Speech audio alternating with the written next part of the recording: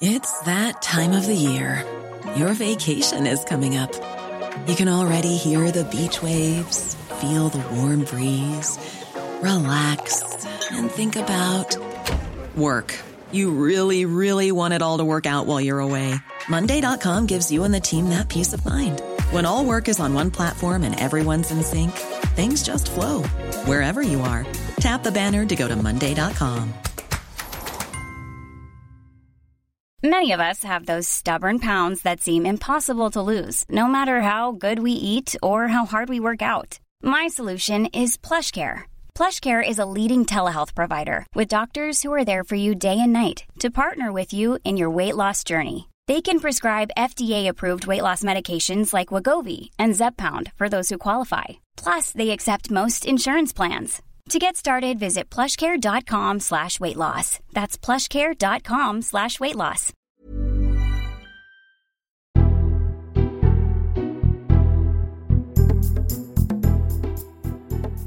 Hello and welcome to the Red Box podcast. I'm Carol Walker, in for Matt Chorley this week. He's off hanging up his bunting and whipping up his Jubilee trifles for the celebrations ahead. Coming up on the podcast today, should the West intervene to break Russia's blockade of Ukrainian ports? We'll discuss the options and the risks with businesses and experts. But first, as always, we have our columnists panel, and today it's Manveen Rana and Alex Massey. The Columnists on Times Radio. It's time to talk to some of our favourite columnists, and this morning we've got Manveen Rana from the Stories of Our Times podcast. Good morning, Manveen. Morning. And the Times' Alex Massey. Good morning to you, Alex. Good morning. Great to have you both with us. Let's start with the warning on the front page of the Times this week. 6 million households could face blackouts this winter because of Russia's invasion of Ukraine. Ministers have been warned as they look to bolster electricity supplies by prolonging the life of coal and nuclear power stations. Manveen, what do we make of this? We're told that it is a worst-case scenario. Yeah, but I mean, I think for most people reading that, it's just pretty shocking. You know, apparently the Prime Minister actually turned around and asked at Cabinet how many people remembered the 70s. And I think that will probably colour your reading of the front page. I mean, I'm lucky enough not to have experienced it firsthand, but, you know, the idea that businesses would only be able to use electricity on certain days if things get even worse. But, you know, the medium worst case scenario they're talking about is at least sort of rationing it at peak times, which seems like a terrible idea. So 7 to 9, I think, in the morning, and then again in the afternoons from about 4 till about 7. I mean, I can't imagine how we'll all cope, and it'll be a huge loss to productivity. They're predicting GDP will be affected for years to come. It's all quite apocalyptic. And it just sort of makes you think, you know, this isn't actually because of our reliance on Russian gas. It's just because it's going to affect so much of the European market that we're going to struggle to get gas from sources that we've been relying on, like Norway, in the same quantities.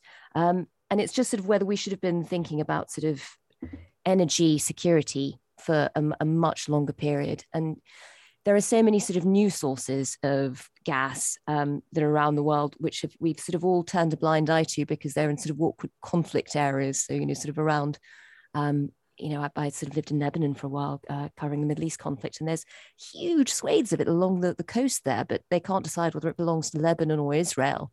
Probably a bit of both, and so that they're never exploited.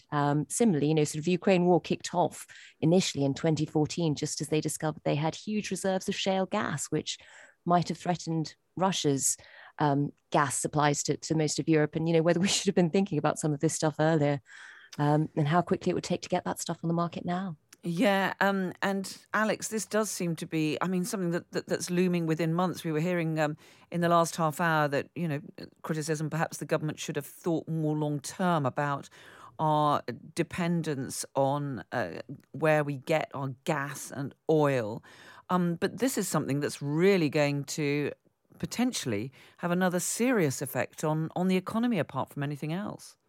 Absolutely. And, you're absolutely right. And Manveen is as well, I think, to stress the long-term aspects of this in terms of planning, because energy supply, rather like defense spending, in actual fact, is the sort of thing that needs to be done, I think, on a worst case scenario. You need to have a certain amount of built-in redundancy in the system. So that if one thing fails or a problem crops up with one particular form of energy supply, you have sufficient reserves and alternative supplies to cope with that. And in both of these questions, both in terms of security policy and energy security, the war in Ukraine has been a sort of return to real hard politics, hard current affairs of a sort that I think many people in Europe, particularly in Western Europe, had thought had been consigned to the history books. And of course, this turns out not to be the case. And so there's a kind of continental wake-up call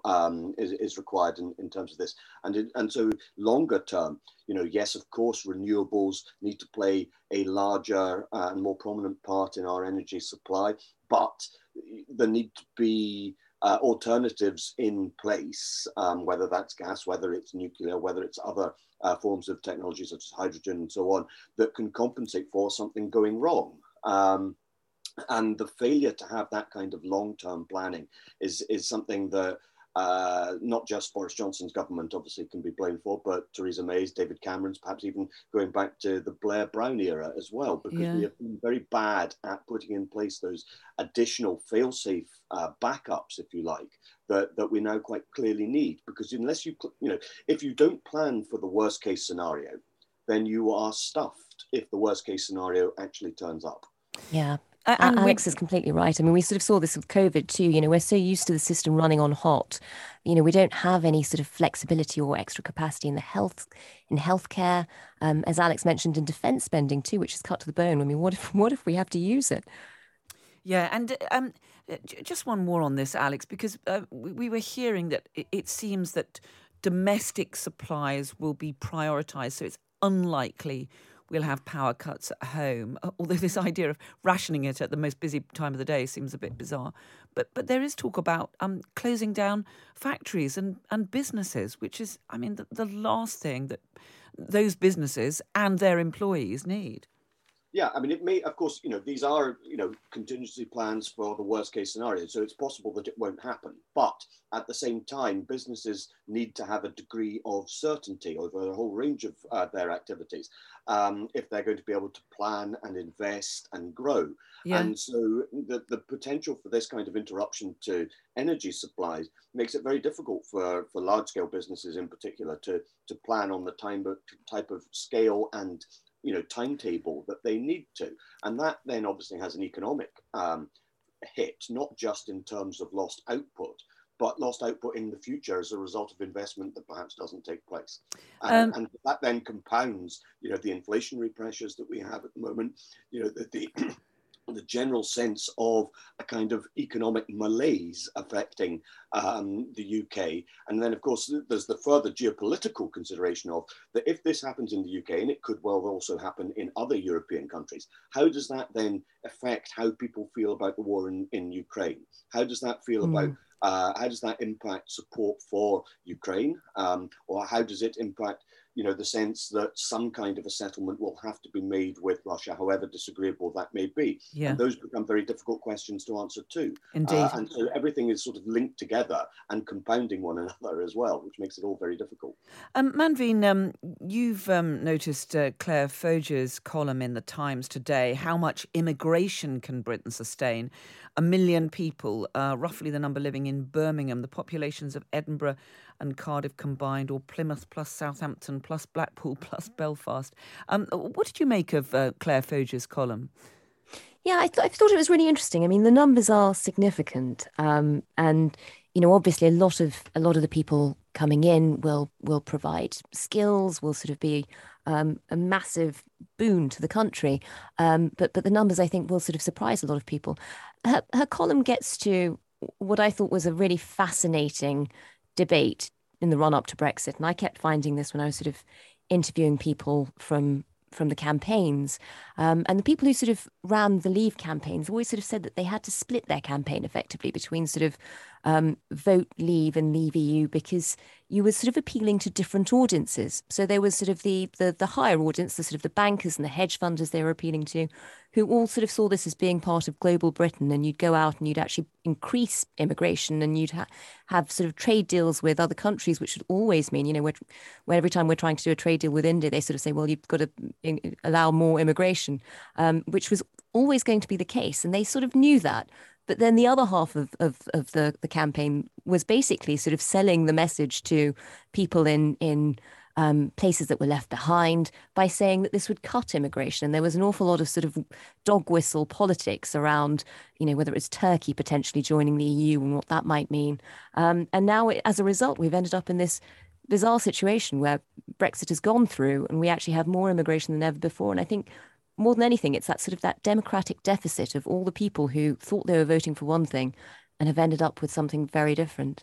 Alex, a quick thought from you on this one, because I also want to talk to you about your column today. One of the paradoxes of Brexit is, and Manveen's absolutely right, that most people who voted Leave thought they were voting for reduced immigration and so on. But one of the ironies, if you like, is that as a result of Brexit, the salience of immigration as an issue in British politics has declined considerably. In fact, it's not something that people are particularly concerned by at present. Now, of course, that could change, but for the time being, actually, the United Kingdom has a very liberal attitude to immigration, certainly if compared with other peer European countries. And the message of Brexit was in this sense, and I think it's something that, Remainers, including myself and so on, have to accept, is that it's not so much a question of the absolute numbers that people are concerned about with regard to immigration. What they liked about the Brexit message was the sense that the United Kingdom could set its own rules on immigration. And if that meant, that perhaps there might be more immigration than plenty of people thought, then so be it. But the rules would be set because they were deemed most appropriate for the UK. So it was the ability to control immigration rather than actually using the power to control immigration that people found appealing. And the same is true in certain other Brexit-related industries, such as fishing. It wasn't so much about changing fishing rules and so on. It was about having the ability to change them. And so that is something that, remains the case. Now, I don't want to interrupt you, Alex, but I do want to have time to squeeze in a conversation about your column today, because you've had quite a go at the SNP government in Scotland. Cheap point scoring can't mask SNP's failings. Tell us a bit more about this. Well, yes, Nicola Sturgeon has just become the longest-serving First Minister in Scotland in the history of the Scottish Parliament, overtaking her once friend and now enemy, Alex Salmond. But, all the opinion polling suggests that despite 7 years of agitation on the constitutional question, the SNP haven't actually made any significant or sustainable progress on their great quest, which is, of course, for independence. And you have a range of policy failures on transport, on education, on various other matters, where the public is increasingly disgruntled with the SNP, but doesn't see any alternative to it. So it is in power, but losing authority in certain respects. Its preeminence as Scotland's dominant party is not in doubt. But at the same time, its ability to deliver on its proposals, on its agenda, let alone on independence, is in doubt. And so that leaves, Nicola Sturgeon isn't going anywhere right now, but nor is Scotland. Manveen, your thoughts on this? I mean, it is fascinating, isn't it, how Scottish politics is just so different from other parts of the UK, with Nicola Sturgeon still so much the dominant character there. No, it is fascinating. I remember sort of going out in the run up to the last couple of elections and sort of following candidates as they were sort of canvassing in a few of the seats. And I found it really fascinating that the SNP, when they were door knocking, would very rarely actually mention independence. I think it was sort of quite useful for some of the candidates thought anyway, that it felt like the question had been settled temporarily. So they won huge electoral victories after the independence referendum had happened. And there are a lot of people who vote for them in Scotland who sort of vote for them for other reasons, which, as Alex pointed out, might soon sort of hit a wall and might be in trouble because they haven't had a great record on things like education. But a lot of people were voting for them as a party they quite liked, but not because they wanted independence. And I think that they sort of have a similar position as sort of Sinn Féin in Northern Ireland, where they all pay lip service to the idea of independence, but nobody particularly wants a referendum in a hurry, because what if they lost again? Alex Massie and Manveen Rana there. Now it's time for our chat on those calls for the West to break Russia's naval blockade of Ukrainian ports. The Big Thing on Times Radio. And our big thing this morning is, could the West intervene to break the Russian blockade of Ukrainian ports? Over the weekend, Prime Minister Boris Johnson spoke to Ukraine's President Zelensky about Russia's blockade of Ukraine's biggest shipping port, Odessa. He told President Zelensky that international partners are working intensively to find ways to resume the export of grain from Ukraine to avert a global food crisis. Boris Johnson said the UK would work with G7 partners to push for urgent progress. Well, yesterday on Times Radio's Sunday Politics show, I spoke to Timothy Milanov, who is an advisor to Ukraine's presidential office, and he proposed this solution. It is difficult for me to imagine how Russia would attack convoys of the European countries, which are humanitarian convoys to Odessa or to other ports around Odessa, with the sole purpose of alleviating the food security crisis. The food security supply chains more than it is damaging the Ukrainian economy in many ways, unfortunately. And so humanitarian corridors, convoys of cargo ships, organized by Europe, maybe the United Nations, maybe a group of countries with some protection, but made it clear to the Russians that it's a peaceful convoys with the sole intention of bringing food out of Ukraine.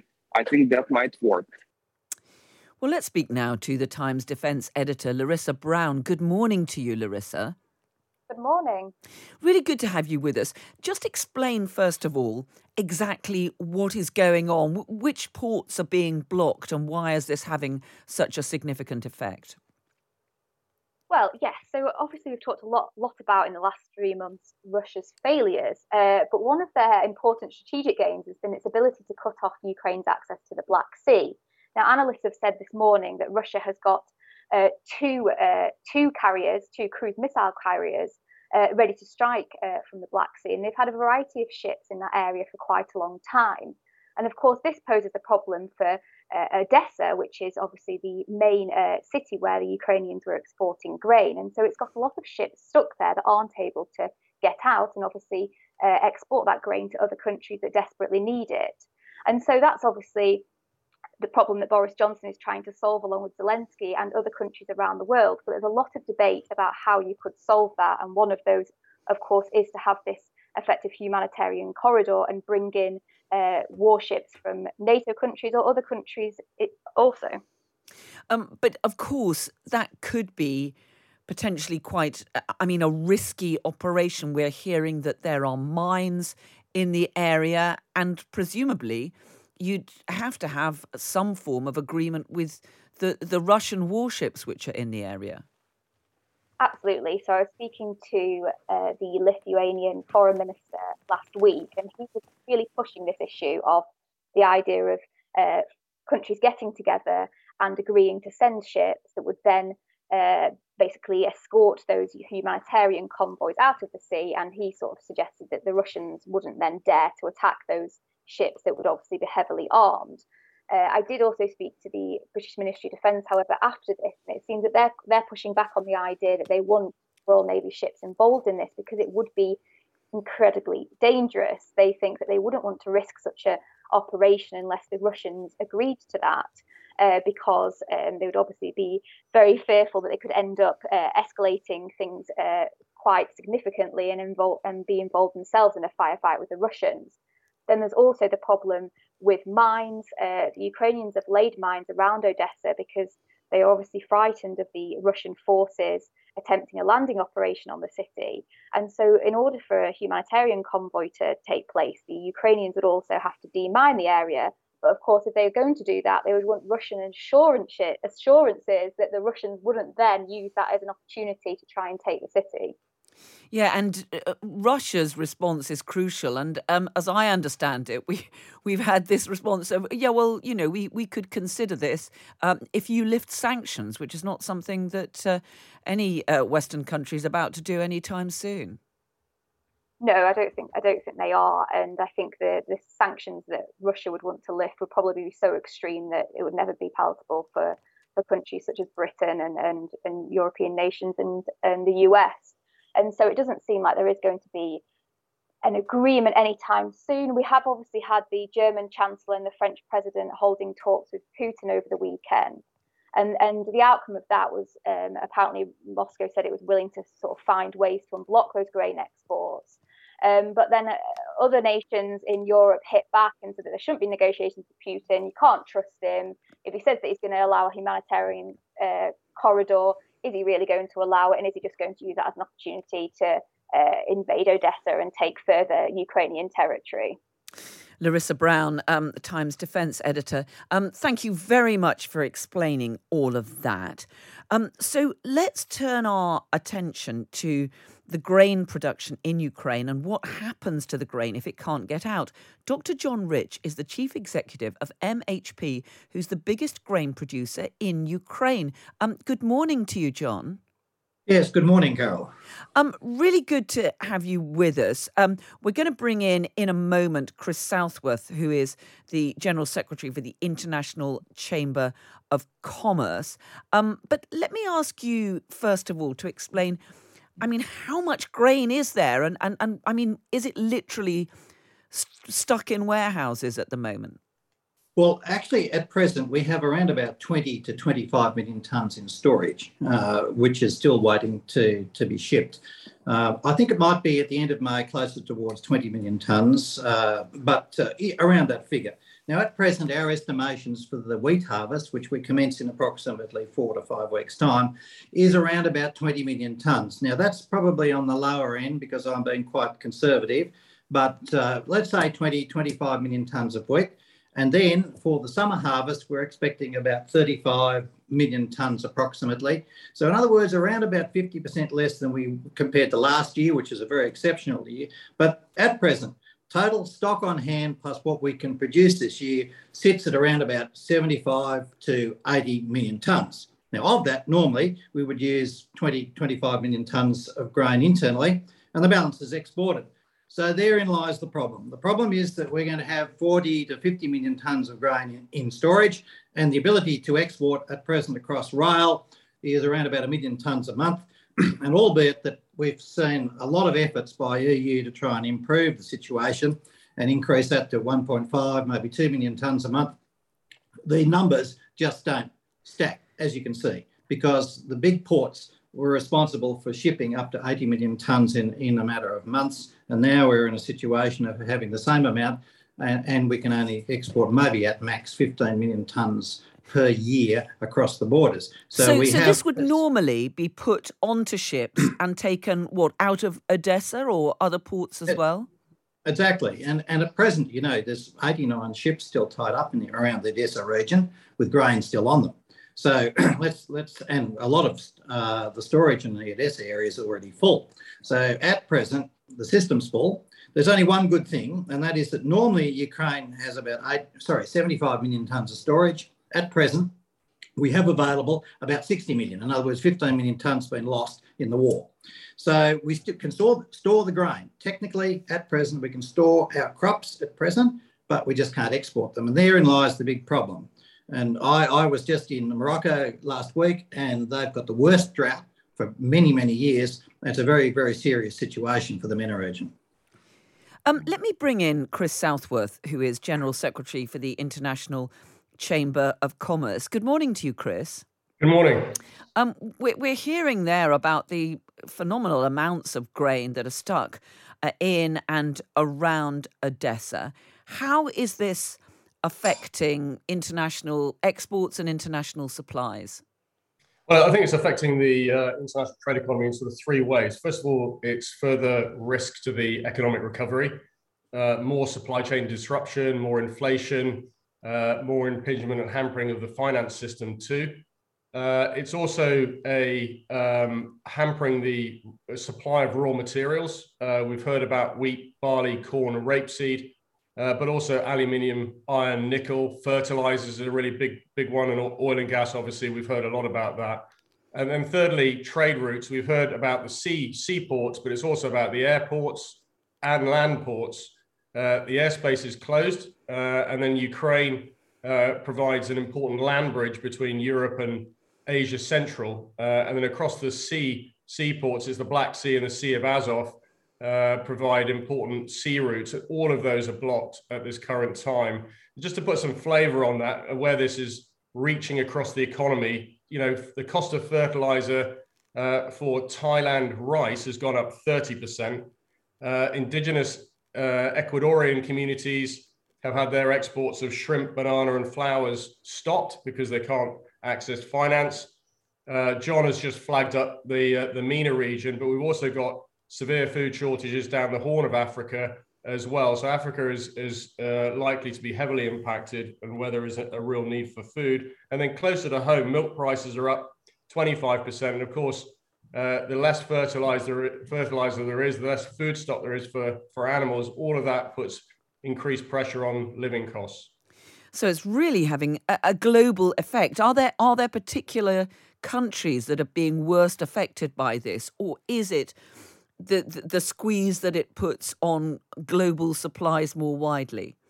Well, if you look at just foodstuffs alone, you know, Russia and Ukraine are 30% of the world wheat supply, 20% of the corn supply, and 80% of sunflower oil.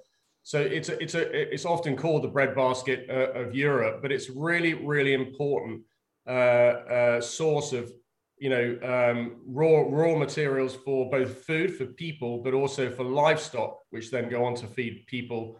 So it's a really important region, and it's really important that we find a solution to enable those exports to come out of the ports, whether escorted or not, so that we don't end up with a major food security crisis much further across the world over the coming months. Dr. John Rich, listening to that, I mean, it does really spell out how serious this problem is. I mean, how long can you store this grain? Well, look, I think that there's two aspects to this. Firstly, what most people don't understand is that in the summer planting program that we've just completed, a lot of farmers have reduced the amount of corn, which normally would go to the EU and to the feed industry, and increased sunflower and soy oil. Definitely in-house, we've done that as one of the biggest producers. This is because of logistics. In other words, we can't see how we can export a large amount of corn into the region. So there's a change in planting which will have a material impact. But second thing, to your point, is that as I see it now, unless the crops are exported, we will have to minimise our planting program going into the winter. And so we just simply won't be able to plant if we can't store. Therein lies the problem.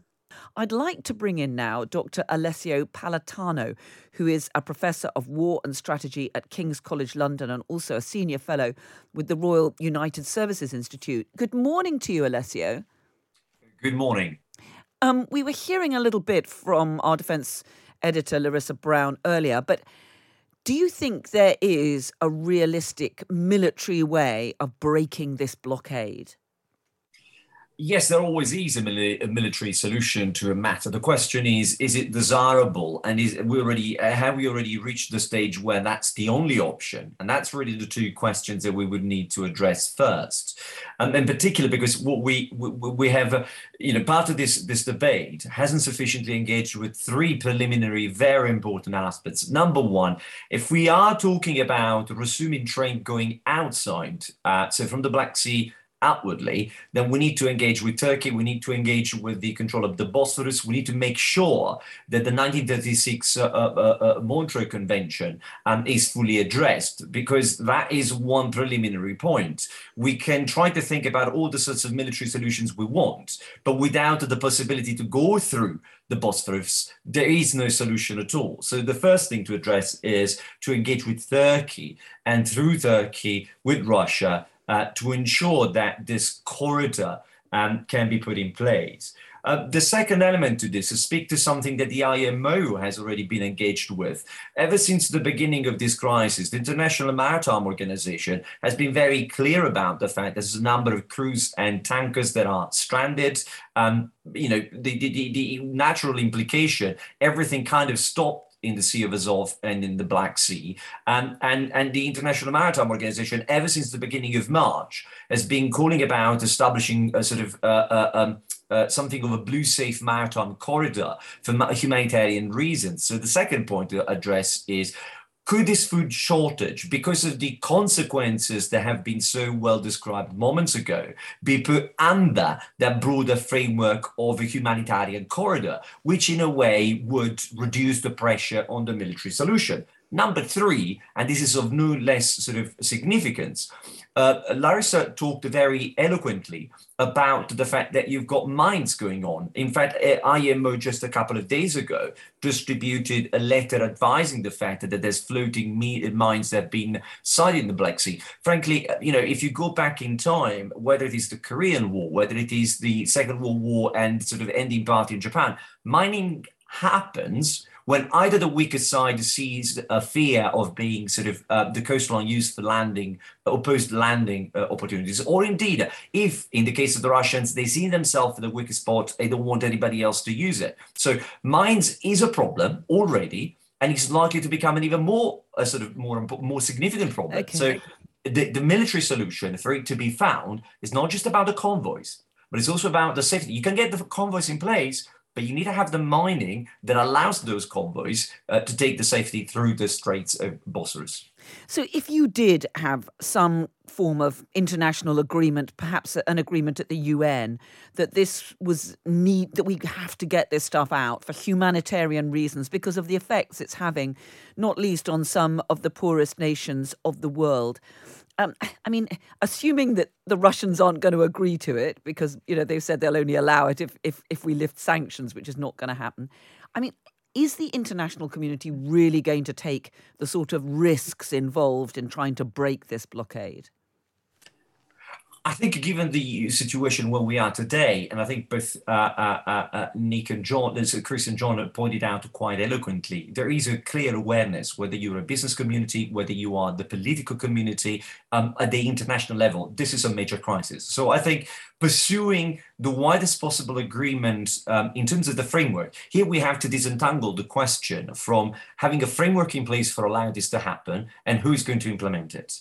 And I think the perhaps one way to engage this is to try to find within the UN context a wider mandate in terms of humanitarian support that this would provide, and then sort of addressing the question of the implementation closer to home. And in this respect, you've got the UK, you've got the US, you've got France, and some of the major European and NATO partners. They've got both the mining capabilities as well as the experience. Let's not forget that Ernest Will, which is the last time that we had convoys in place in the aftermath of the Iran-Iraq war, this was very much a successful operation. We have that kind of expertise. We have that kind of willpower to do so. So I think in terms of the implementation, once the framework is in place, it would be perhaps easier to find people willing to take that kind of risk, given the wider agreement we have over the nature of this crisis. Chris Southworth, just listening to that, do you think that this crisis is now of sufficient scale, that there should be that kind of international agreement, perhaps under the auspices of the United Nations, to say, look, this is having a huge global humanitarian effect? Yeah, I think that's right. I think Alessio's completely right on that. I think there is sufficient international interest in making this happen, and completely right on equipment and experience to also make it happen, particularly in NATO. Mention of the Gulf is a good example where there were escorted oil convoys going through the Gulf during that period of tension with Iran. So it is perfectly possible if the Russians agree. And I think we will see increasing international pressure, not just from the EU and US, but also from the developing countries who need the food. We should also point out here that in a food production economy. This isn't just about 2023 and going into the winter of 2022. It's about 2023 too, right? 2023 and getting the right production lines so that we don't end up with a problem this winter and then a further problem or worsened problem in 2023. So it's really important that we tackle the issue now and work with our international partners, whether that's through the UN would probably be the most ideal solution, to try and open up that corridor to get the ships out. And Dr. John Rich, from the biggest grain producer in Ukraine, I mean, do you get any sense that there is any movement on this? I mean, presumably you are saying to governments, not just in Ukraine, who of course are pretty hamstrung by the Russian blockade, but to saying to them that this is now getting urgent because presumably the time window for getting this stuff out is now narrowing. Yeah, I think the critical thing is that it will start impacting the 2023 program within 8 weeks.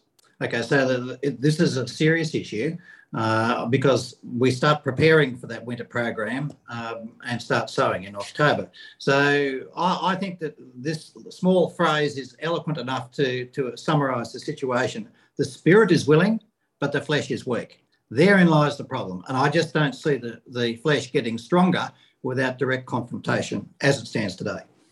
Dr. John Rich, Chief Executive of MHP, the biggest grain producer in Ukraine, Chris Southworth of the International Chambers of Commerce, and Dr. Alessio Palatano, Professor of War and Strategy at King's College London. And that's all we've got time for on the Red Box podcast. I'll be back tomorrow where we'll be speaking about what we can learn from former chancellors. Don't forget to subscribe to this podcast wherever you get your podcasts.